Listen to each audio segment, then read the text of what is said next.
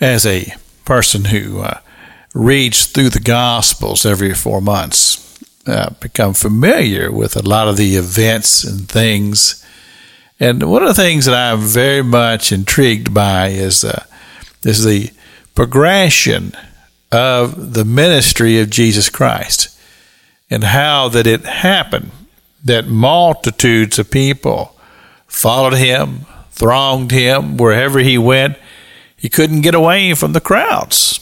That's one of the reasons why I enjoy so much reading about the accounts with Mary, Martha, and Lazarus, because these are his friends.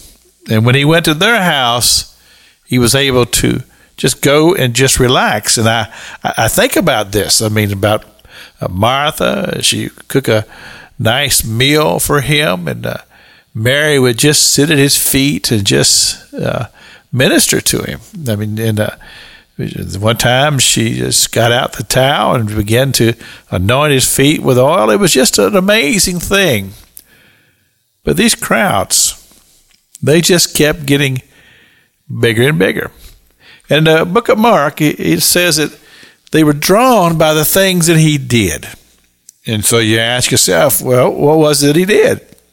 Well, the disciples in the early days, when they went to the synagogue with him, the four, James and John and Andrew and Peter, when they first went with him to the synagogue and they heard him preach, they were just stirred. They said, "We've never heard anything like this before. He speaks as one with authority. He doesn't talk like the scribes. He just has such insight." And so they were drawn to the ministry that came out of Christ. Of course, we know that the Holy Spirit was leading him, because he said that the Spirit of the Lord is upon me.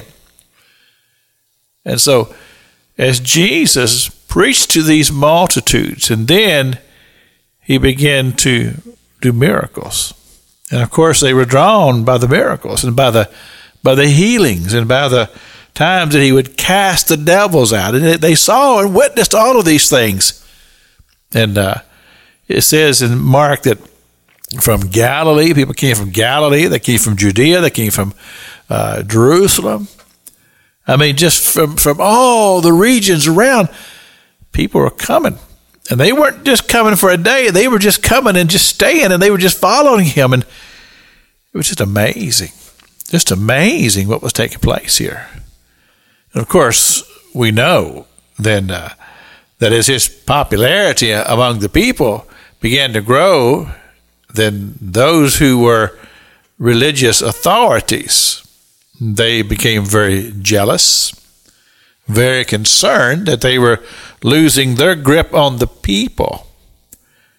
And so as a result of that, the scripture says in the book of Mark that those who began to plot, and they made allegiances with one another, and they began to design how they could get rid of him.